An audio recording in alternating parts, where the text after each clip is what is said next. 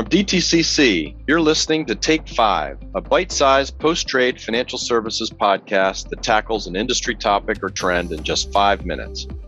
Tune in to hear a DTCC executive share their perspective on how to grow, prosper, and protect the global financial markets. There's a lot to uncover in 5, so let's start the clock. Hi, I'm Matthew Bergerman. I'm an executive director in the data services group at DTCC. And today I'm going to talk a little bit about something called the Equity Kinetics Golden Death Cross.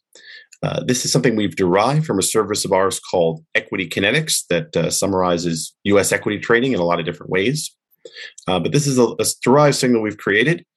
So what do we mean by this Equity Kinetics Golden Death Cross, right? Well, we've derived it from, if you're an investor or trader, you've probably heard the term Golden Death Cross before. We didn't invent that. That's something that has been around in the marketplace for a long time.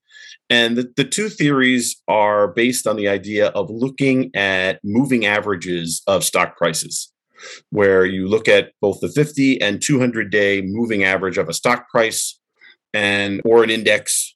And if the 50-day moving average rises above the 200-day average, that is considered the golden cross, which is thought to be a bullish signal of either that stock or the market. And then the reverse of that, when the 50-day moving average falls below the 200-day moving average, that's known as the death cross. But like I said before, those are not things we've invented. But what we did do is we looked at some of the data in one of our services, and we've come up with this use case that helps illustrate some of our data in that way.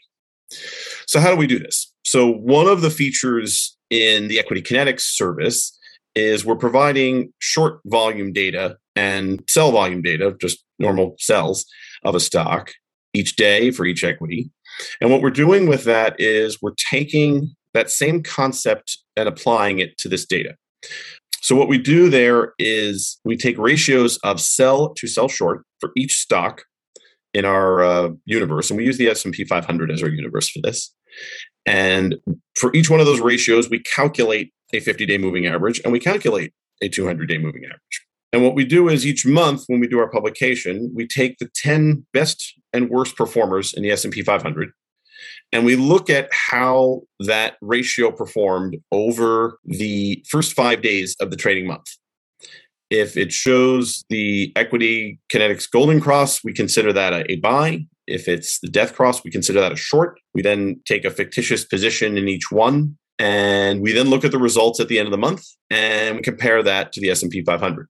And it's a relatively simple illustration, but it is something you can, apply to a much larger universe and, see what the performance is like. We've done this now for 17 months. So far, 13 out of the 17 months, the EK average of those 20 stocks outperformed the S&P 500. The average return has been about 5.3%. The long group was up almost 7%. The shorts are up a little over 4%. And the average of the S&P 500 over that time period is 1.9%.